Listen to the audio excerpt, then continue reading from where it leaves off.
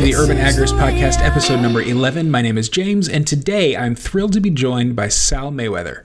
Sal is a meme smith, a podcaster, a writer, an entrepreneur, a crypto enthusiast, and a full-time agorist. Before we get into it with Sal, let me tell you about Tom Woods Liberty Classroom. Libertarian historian Tom Woods has assembled a dream team of libertarian scholars in economics, history, philosophy, logic, and even literature to give you the education that you didn't get in school. Head to urbanagorist.com/woods for more information and to sign up today. That's urbanagorist.com/woods. And with that, let's get into it with Sal the Agorist Mayweather. All right, Sal, welcome to the show. What's up, man? Thanks for having me. I appreciate it. Yeah, for sure. So I've been following you for quite a while. I knew you on Instagram as just, a meme smith. And I saw your name, Sal the Agorist. And I didn't realize that there was anybody who actually was an agorist at that point. I was like, oh, this guy's just trying to be an edgy ANCAP. How did you come up on it and kind of move beyond ANCAPism before everybody else? I sort of got lucky when I discovered the liberty movement. I was sort of introduced to it almost via agorism, kind of. I that is really lucky. Early on. Yeah, it was, especially considering like Bitcoin and stuff. But like very early on, like when I first found Ron Paul, I was very intrigued by the whole economic aspects of libertarianism. So I found out that Peter Schiff and Walter Block were two of his economic advisors. I was like, let me look up these guys. And then I start to see like these Peter Schiff was right videos, and he's basically calling the 2008 housing crisis. And I was like shocked by it. And then I saw Walter Block giving economics lectures, like academic style lectures, explaining the theories that Peter Schiff was using. Mm. And it sort of all just clicked for me. And then I went to PorcFest in like 2014, and I attended seminars on 3D printing. I attended like aquaponics seminars. There was people using and exchanging cryptocurrency and silver coins. And that was where I really learned how to live as an anarchist rather than just think like one. Yeah. Then I started reading Konkin when I returned, and I realized, oh wow, this is called agorism. And the philosophy, the more I read Konkin, the more I realized there was this whole articulated philosophy behind it that was sort of distinct from anarcho-capitalism, and I thought that was really appealing. So that's sort of the small take. One of the really cool things about it is, libertarians are so into logical consistency, and the rest of the world just doesn't care about logical. You try to argue from logic with just any normal person, even an intelligent normal person. They don't care. My dog's barking, so if the mic picks it up, that's whatever. They don't care about logical consistency. They want what works, and that's the greatest thing in the world to me about agorism, is that it's also just so happens to be what works. There have been counter-economic actions for the history of humanity, and the stronger the powers that be get, the stronger the counter-economics gets. That's why I think it's sort of inevitable, right? The more that they fight back, it's just, it's like for every action, there's an equal and opposite reaction. It's sort of the same thing in politics and economics.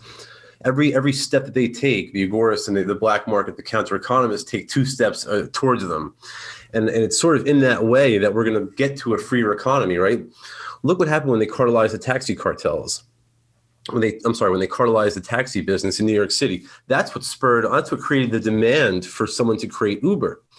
When they cartelize the hotel industry, that creates the demand for Airbnb. When they devalue the dollar, that creates the demand for sound money, cryptocurrency, and silver coins and stuff like that.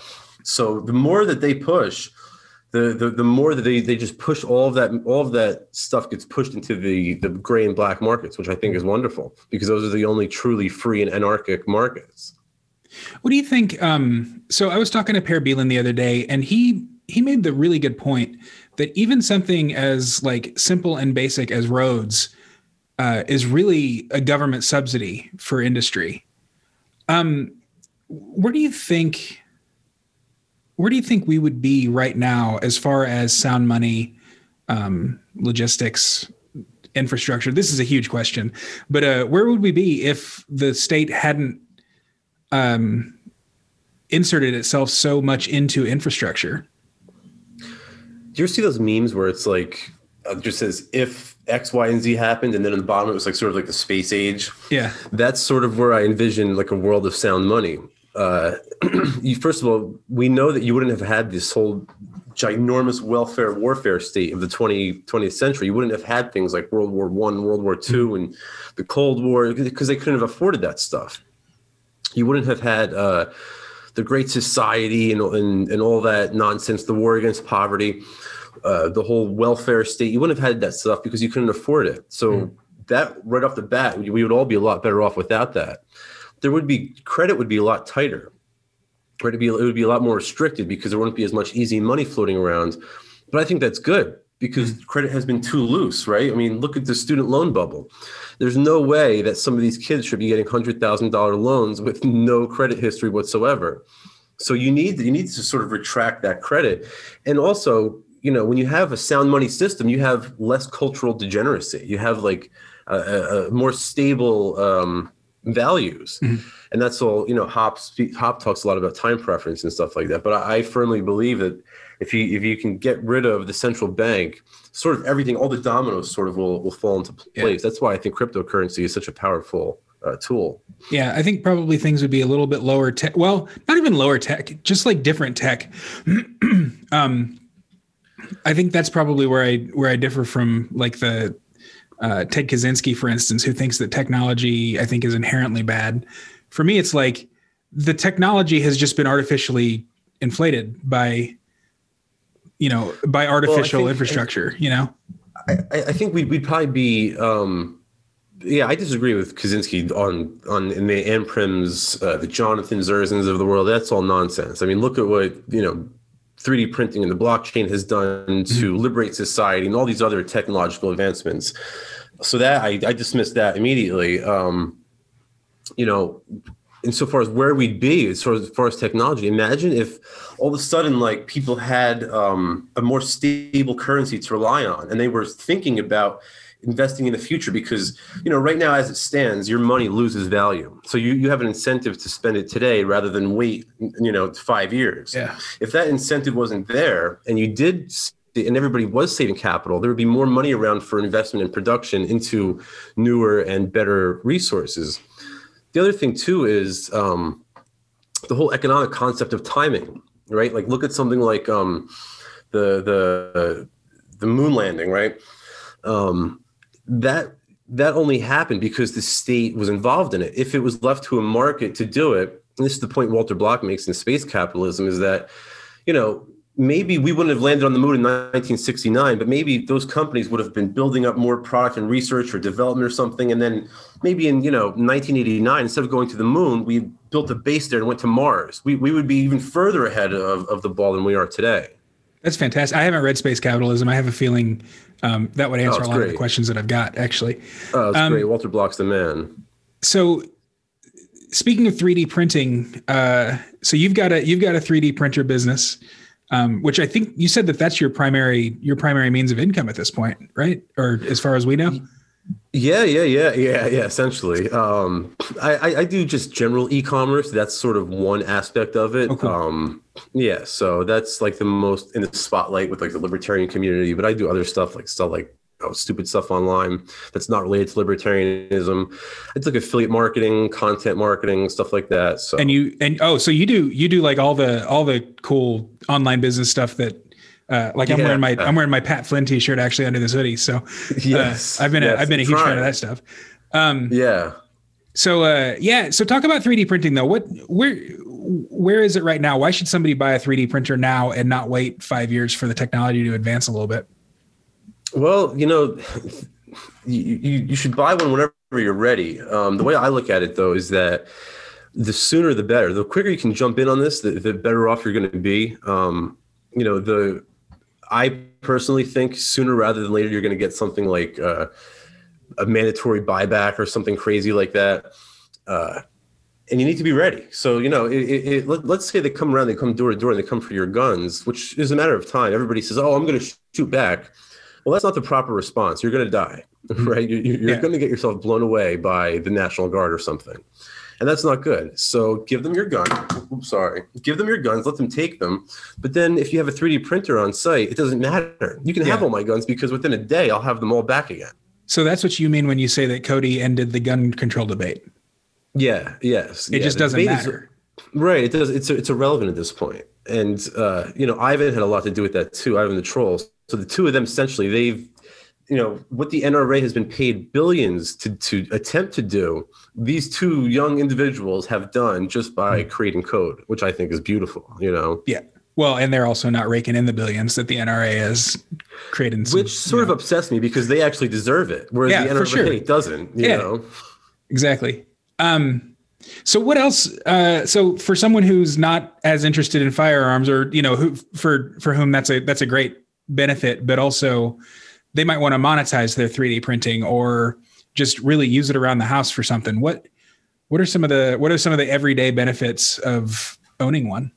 Oh, for sure. Like most of the stuff that I make isn't even like guns and stuff.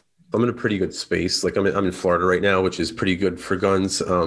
Most of the stuff that I make though isn't even, it's just, stupid trinkets and toys and things around the house. I've got friends who, do like cosplay and they have like full on Iron Man suits that are 3D printed. Oh, wow. Yeah, you can make anything. I also use it when I was into aquaponics. I had a big aquaponics setup and I would 3D print parts and supplies for that. It's good for like hard to find items, rapid prototyping, things like that.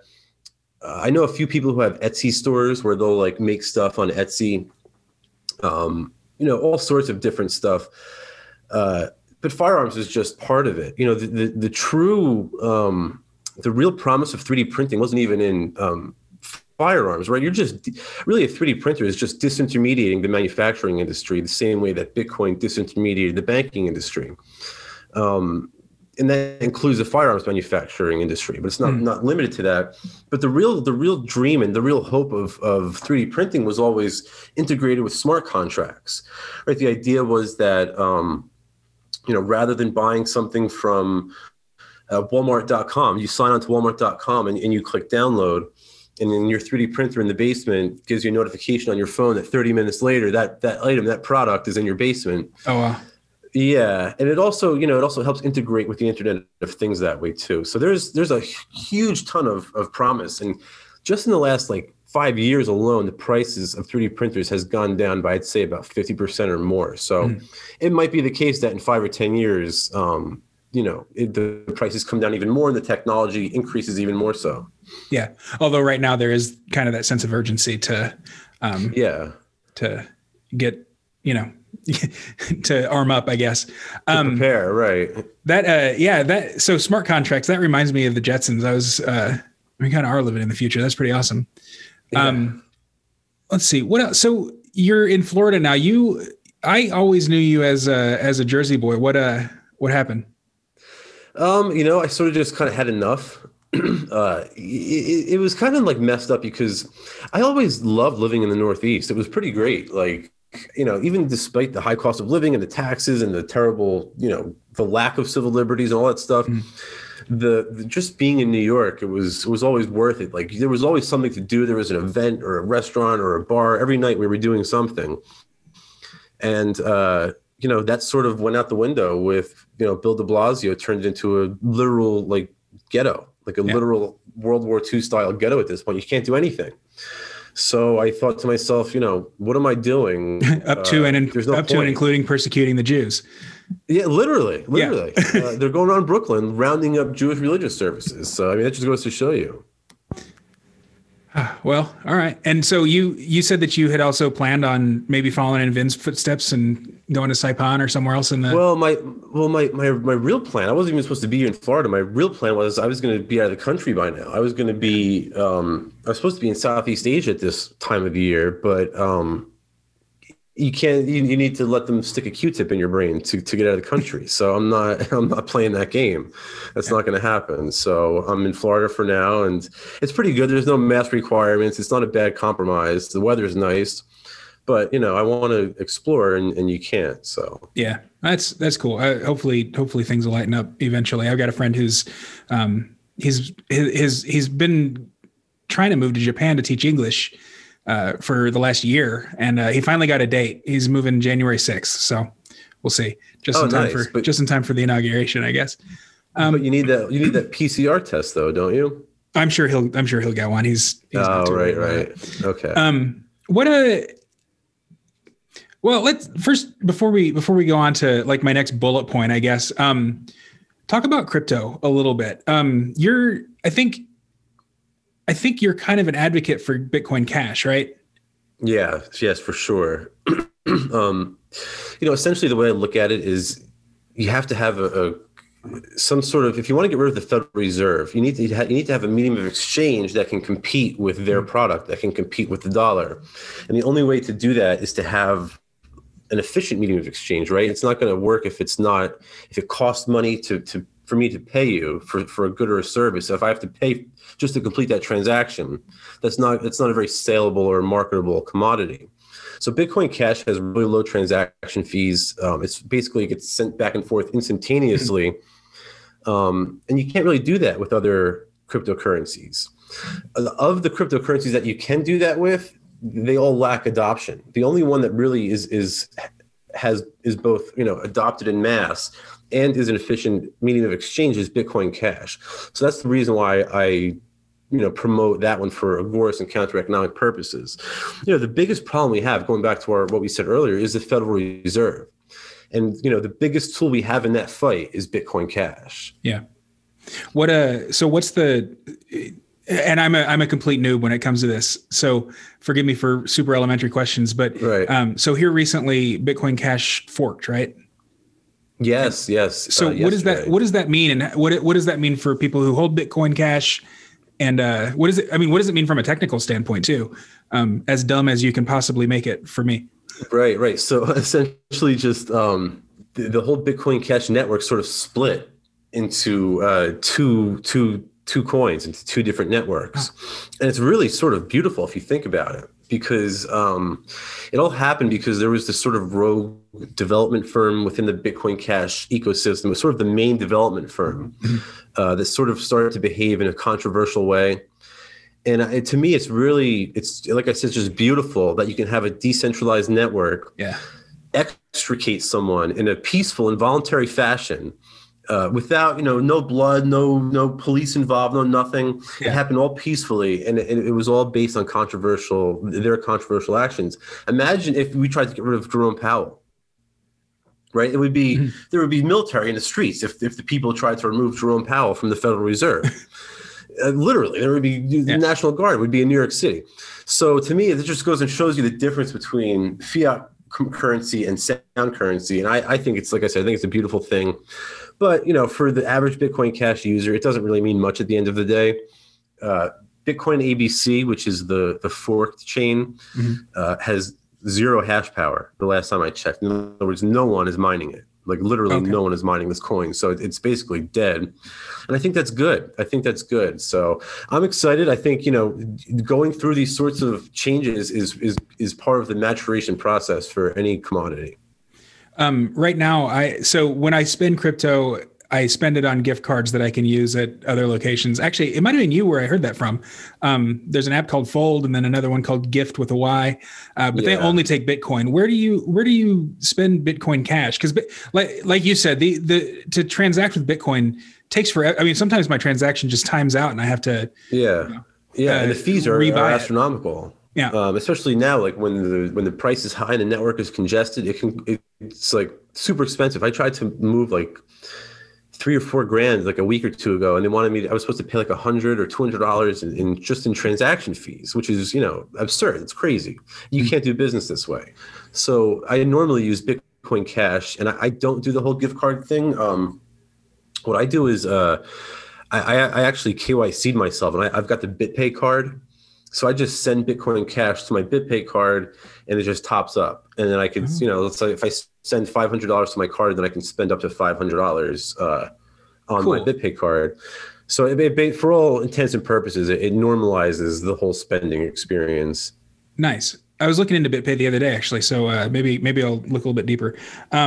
Yeah, crypto.com is another one, and I think they give you like, I don't know, they check like with the differences and like costs and stuff, but crypto.com will give you like all sorts of goodies if you sign up for them. Like I think there's like a free subscription to Spotify and some other stuff in there. Oh, nice. Oh yeah, okay, cool. So I'll link to both of those in the show notes too, so that the audience can kind of do their own due diligence, because I think it's important that we start adopting this stuff, and the easier that is, the better. So you mentioned KYC, and you pride yourself on being the 3D printer purveyor who doesn't have KYC. I know that means know your customer. I know it has something to do with spying, but can you go a little bit deeper into it as to what it is? Yeah. And who's watching it? Of course. So KYC is just know your customer laws. KYC is it's an identity verification process that the state forces financial institutions to put their customers through. This way they can track your purchases, and if you buy anything illegal, they know who to come and arrest. That's why you can't buy heroin or drugs or anything like that with your debit card, because they're going to know who you are and where you are. By accepting cryptocurrency, we've removed KYC from the whole buying process, from the whole purchasing process of 3D printers. I sort of noticed the gap in the market there, because that's sort of one of the things you would think people wouldn't want to have their identity tied to. So this is why Satoshi invented Bitcoin. Yeah. If you read the white paper, the first page is about KYC basically. So I put two and two together, and it worked. I'd say about maybe a little bit more than half. I'd say probably about 60% of all of our sales at 3D Print to Go Burr come through in cryptocurrency. So it seems to be working. People seem to like it. Yeah, I do it with crypto just for the novelty of it. Right. If not even for worrying about KYC. One other thing, a piece of advice that you give kind of a lot, is to tokenize your business. What does that mean? Is that the same thing as an ICO? Sort of. It's kind of the same. So to tokenize your business, what I mean by that is, rather than going public, right? Rather than listing shares of your company onto a stock exchange, by tokenizing your business, you sort of remove the SEC and FINRA from the process. Mm-hmm. So now the way it works is, let's say you own this like a chain of coffee shops or something like that that's growing, and now you're ready. You need more capital, whatever the case is. You want to go public. You can list on NASDAQ or something like that. And to do that, you'd have to go through the SEC's registration process, which is ridiculous. It costs you a whole ton of money. You have to pay a team of lawyers basically just to navigate the process. And if you do something wrong, forget it. You'll go to jail for something silly and they'll ruin your life. Yeah. So don't do that. That's pointless, and that only adds money to the state's coffers. The way around that is to use the blockchain, is to instead of creating shares of a company, create tokens of a company. I recommend people do this using a simple ledger protocol, which is the token ecosystem for Bitcoin Cash. I really like it. It's super simple. Anybody really can create a token. I've created tokens before, just playing around, and I've sent it to my friends and stuff. And it's very easy. And, like I said, this is how Agorists are going to remove the FINRA and SEC from the process. And by doing that, what's going to happen, if you think about it, is now all of a sudden everybody in the world is going to have access to all of this additional capital, which will sort of unleash like this whole wave of innovation that I'm really looking forward to. Mm-hmm. What does that look like in practice, tokenizing? Is it do people purchase tokens and then just sit on them, or are they using them like, I don't even know what that means, to be honest. So you can go to mint.bitcoin.com and you can create your own token, as many of them as you want, with all the different parameters built in as you see fit, and then distribute them to whomever you see fit. So let's say, for example, let's say your business was worth $10,000. You wanted to create 10,000 tokens. You would go to mint.bitcoin.com. and simply just mint out 10,000 tokens. And if your business is worth whatever it is, you can divvy up the cost between the amount of tokens, and that's what you could offer them for sale for. So it's essentially just like shares, only without the added government baggage of a stock exchange. Oh man. I know, it's brilliant, and most people don't even understand this concept yet. I try, when I explain this to most people, you just get this dumb look in their eyes. Most people don't understand what that means, like the implications of that. So how easy would it be for, like, if you sold me a token of 3D printer Go Burr, would I then be able to sell that to somebody else? Would I need your approval? Would I be able to sell a portion of it? You could trade them. That's a beautiful thing. You could trade them as you see fit. There's no oversight whatsoever. What does that look like? Is it denominated as Bitcoin or Bitcoin Cash or whatever, or is it like a BRR token or whatever? Well, it would be like you would come up with the ticker symbol. So it would be like ABC. It would be the ticker symbol, and then whatever the associated value is per coin is up to you. Cool. Man, that's definitely something to look into, and maybe somebody would like to do a course on that someday. I know, and like the thing about it is that no one seems to really grasp is that we're are you familiar with like the Cambrian explosion? How like at that certain point in like the history of Earth, like there was this whole blossoming of like different like life forms all in the ocean and everywhere. We went from like a couple forms of life to like millions of different life forms.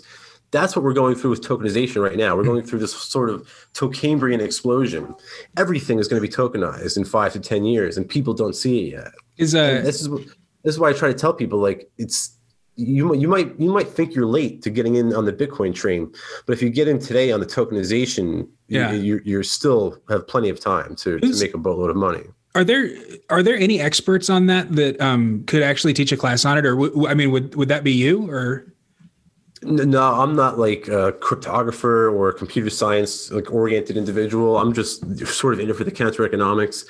I've got a buddy, Gabriel Cardona. He used to do R&D at Bitcoin.com, and he's moved on to like other projects now. But he coined the whole term Cambrian explosion, and he's sort of my go-to guy on all of this.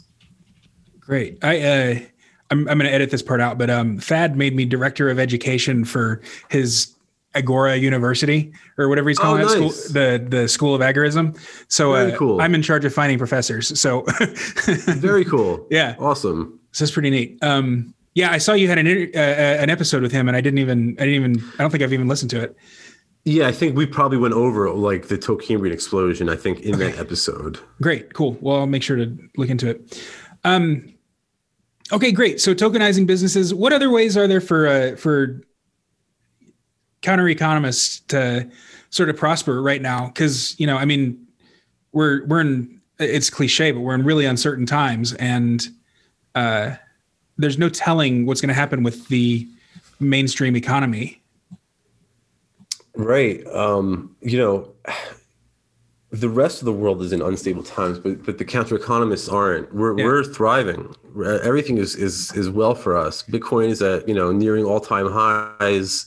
Gold and silver are going up and up and up, just as we predicted. The agorists who followed Konkin's advice and removed themselves from the whole wage slave sector of the economy and entered into entrepreneurship, they're doing well. So it's really just those who are stuck in the status paradigms that are suffering. It's so insofar as what can people do to secure their prosperity, I tell them, become your own bank, get a 3D printer, and grow your own food. Those are the three ways, I think. They're probably the three easiest ways that you can protect yourself against what's coming. What does it mean to be your own bank?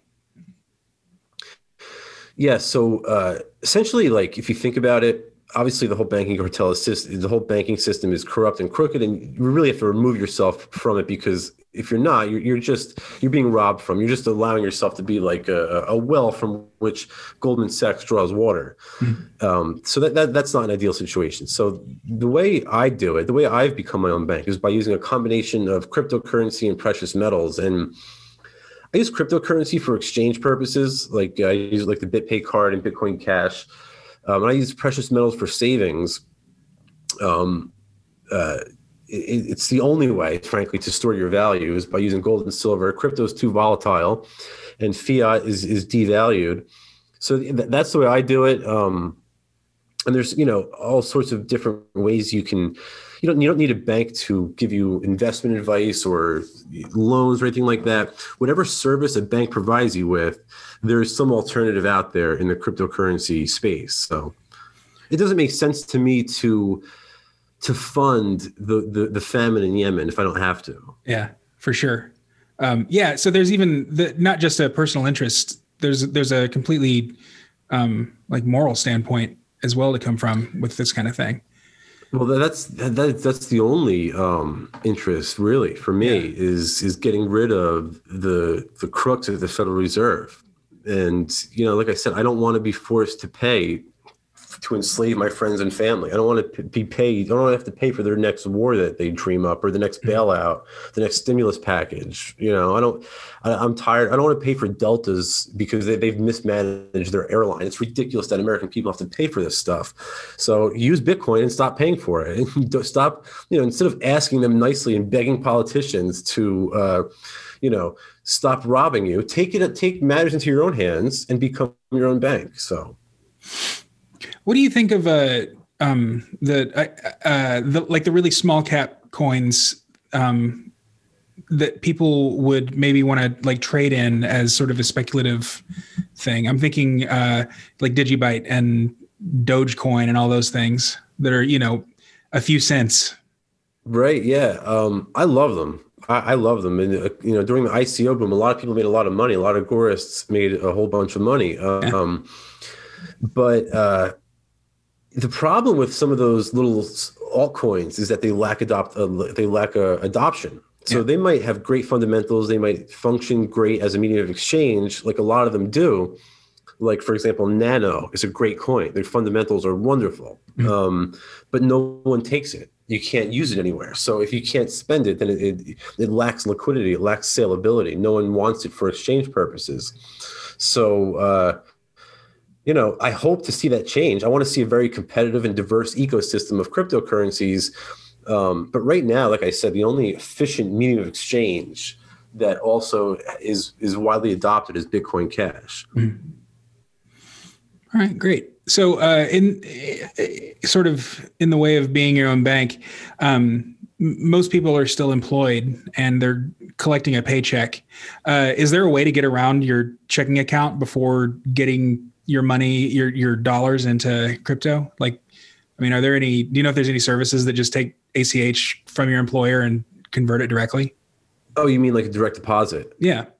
Yeah, there is. If you go to bitwage.com, there's a great little company that's been around forever. You got everything. They can actually, they'll actually direct deposit crypto right into your Bitcoin wallet. Your paycheck can be direct deposited. They'll even work with the employer. Oh, that's fantastic. Oh, yeah. They really streamline the whole process. They've been around for a long time. Oh, how cool. I think a better way to do it, honestly, is to approach your employer and, offer them, a reduced wage for compensation in crypto. And that might sound crazy. People might be thinking to themselves, but Sal, I don't want to work for less. But that's not the case, because if you factor in the Fed's inflation, you're going to make money just off of the rise in prices. Yeah. Oh, cool. So and I might even just send that to my HR lady. I don't know if I'm ready to take a reduced wage. You can even have, like, if I remember correctly, Bitwage will allow you to just have like a portion of your check. Yeah. You don't have to have the whole thing deposited. So what are some other ways, what are some other methods of self-sufficiency? I think being your own bank is so cool. Like, I mean, you make it so commonsensical, I mean, you store your money in stable things like precious metals. What about more growth oriented investments similar to the stock market or, retirement savings or stuff like that? Right. So there's like all different alternatives, like whatever service you're looking for. There's an Agorist alternative. And so far as like investments go, there's a lot of great options. I think trading coins and crypto is a great counter economic way. I know people who have gotten stupid rich by trading crypto, like you would trade Forex, like you trade currencies. I've got a buddy this Russian dude who lives in Bali, who just, he just does nothing basically. He just hangs out and trades crypto, and he makes, millions of dollars. It's kind of silly how much money this guy makes. But the good thing about trading crypto is that, they're providing a service to the counter economy, because when the price gets too high, the trader senses an opportunity and they sell. Or when it gets too low, vice versa. So it's in that way that the trader sort of helps prices remain stable and stay at equilibrium, which encourages adoption, right? It makes people less scared to invest in crypto. So they are contributing to the counter economy in a great way. And that's a great way to make a bunch of money. Also check out BlockFi has a good savings account where it's like, I think the minimum is like really high. I think they'll give you up to 8.6 APY. But I think, like I said, I think like the minimum deposit is like $20,000 or $30,000 for if you want to get that high of a rate. So those are two good options to check out. And then, like I said, the third one that I would recommend is to tokenize a business. And invest in tokens. Yeah, right. If you see somebody out there whose company is tokenized, you can already tell that they're ahead of the curve. And by the way, that's only one use of tokens, right? There's other ways you can do it, like content tokenization is another way to use tokens. Like right now, Mark Zuckerberg profits off of any post that you make on Facebook, but in a tokenized model, like Minds, for example, you get paid off of that content. Yeah. Is that similar to what the Brave browser does, where you can just give someone BAT for stuff that you like that they post? I'm not really sure exactly how BAT works, but I know with Minds, like the more people who interact and engage with your post, the more Minds tokens you'll be given. And also you can send people who tokens that you really like and stuff like that. It works out really well, because then you could use those tokens to boost a post. So let's say like you have like a promotional post, you have 10 tokens, you can get up to 10,000 additional views or impressions using those tokens, which is great. That's what it's there for. Yeah, that is pretty great. Another way that's worth mentioning real quick is Doke Token, which is like sort of the Agorist alternative to healthcare services. And you could buy, I think it's called like MCT or something like that. And essentially you could buy and sell and trade these tokens, freely, but these tokens can be used and exchanged for real healthcare services. So like you can make like telemedicine appointments with doctors and pay for it using Doke tokens. So, the future is now. Man, that's fantastic. How do you spell Doke token? Just so I know where to look. It's just DOC token. Okay. And I think it might just be doc.com if I remember correctly. Okay. And then I know the token is MCT. Oh, there it is. Yeah, I see it. Currency token. Yeah. Okay. All right. So if someone wanted to just get into peer-to-peer trading, anybody can use Coinbase or like Uphold, but they're going to get a 1099 at the end of the year. What if somebody wanted to do that, like actually counter economically? Check out local.bitcoin.com. This is a great way to do all sorts of trading in a way that doesn't require KYC. It's all peer-to-peer. There's no centralized party to oversee the transfer of funds. So that also means you have to be more careful though too, because a lot of times at these peer-to-peer exchanges, like that's just one of them, but also local coin swap, local cryptos, local Bitcoins. Yeah, they're sort of magnets for scammers.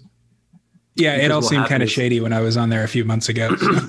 It is. And you have to be careful because what will happen is like people will they'll do some sort of phishing scam. They'll gain access to Joe Schmo's bank account, and then they can't go spend Joe Schmo's money. So what they'll do is they'll trade it to somebody for crypto, send the crypto to their wallet. Now they have clean money. So that's and then you get stuck with the bill once the person does a chargeback on their PayPal account or something. So you have to be careful, but if you do it properly and you stick with the escrow system, you should be all right.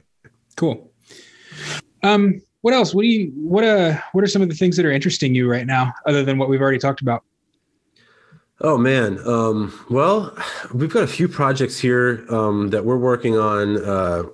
One of the ones that I think is, I don't even know if I've spoken publicly about it yet, but it's still sort of just leaving the brainstorming phase. We're going to actually be taking, we plan on taking SLP NFTs, which are just non-fungible tokens.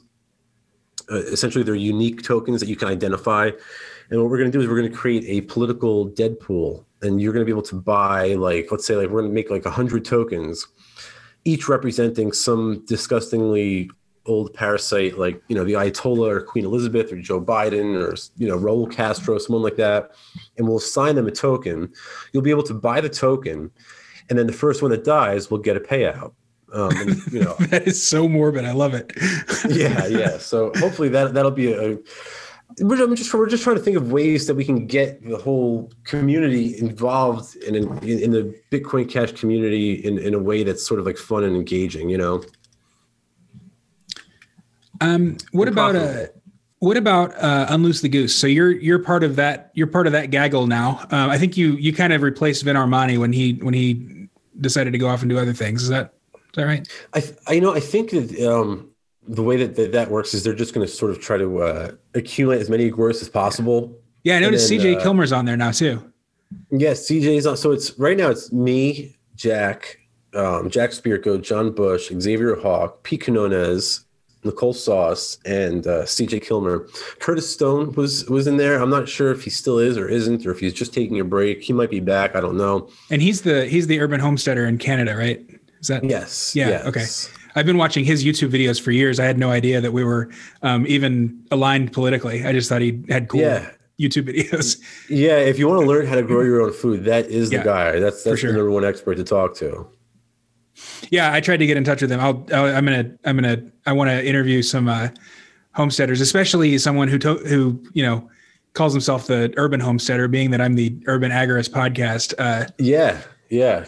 Although I'm joking. I might have to become the country agorist here pretty soon. Just I'm in Minneapolis, so right in the heart of the kind of. Oh man, is that you're in Ilhan Omar territory, right? Isn't that her district? Actually, my partner's grandfather owns the building where her offices are located, and he's like a diehard Republican. He's just taking her money, but we always joke about that.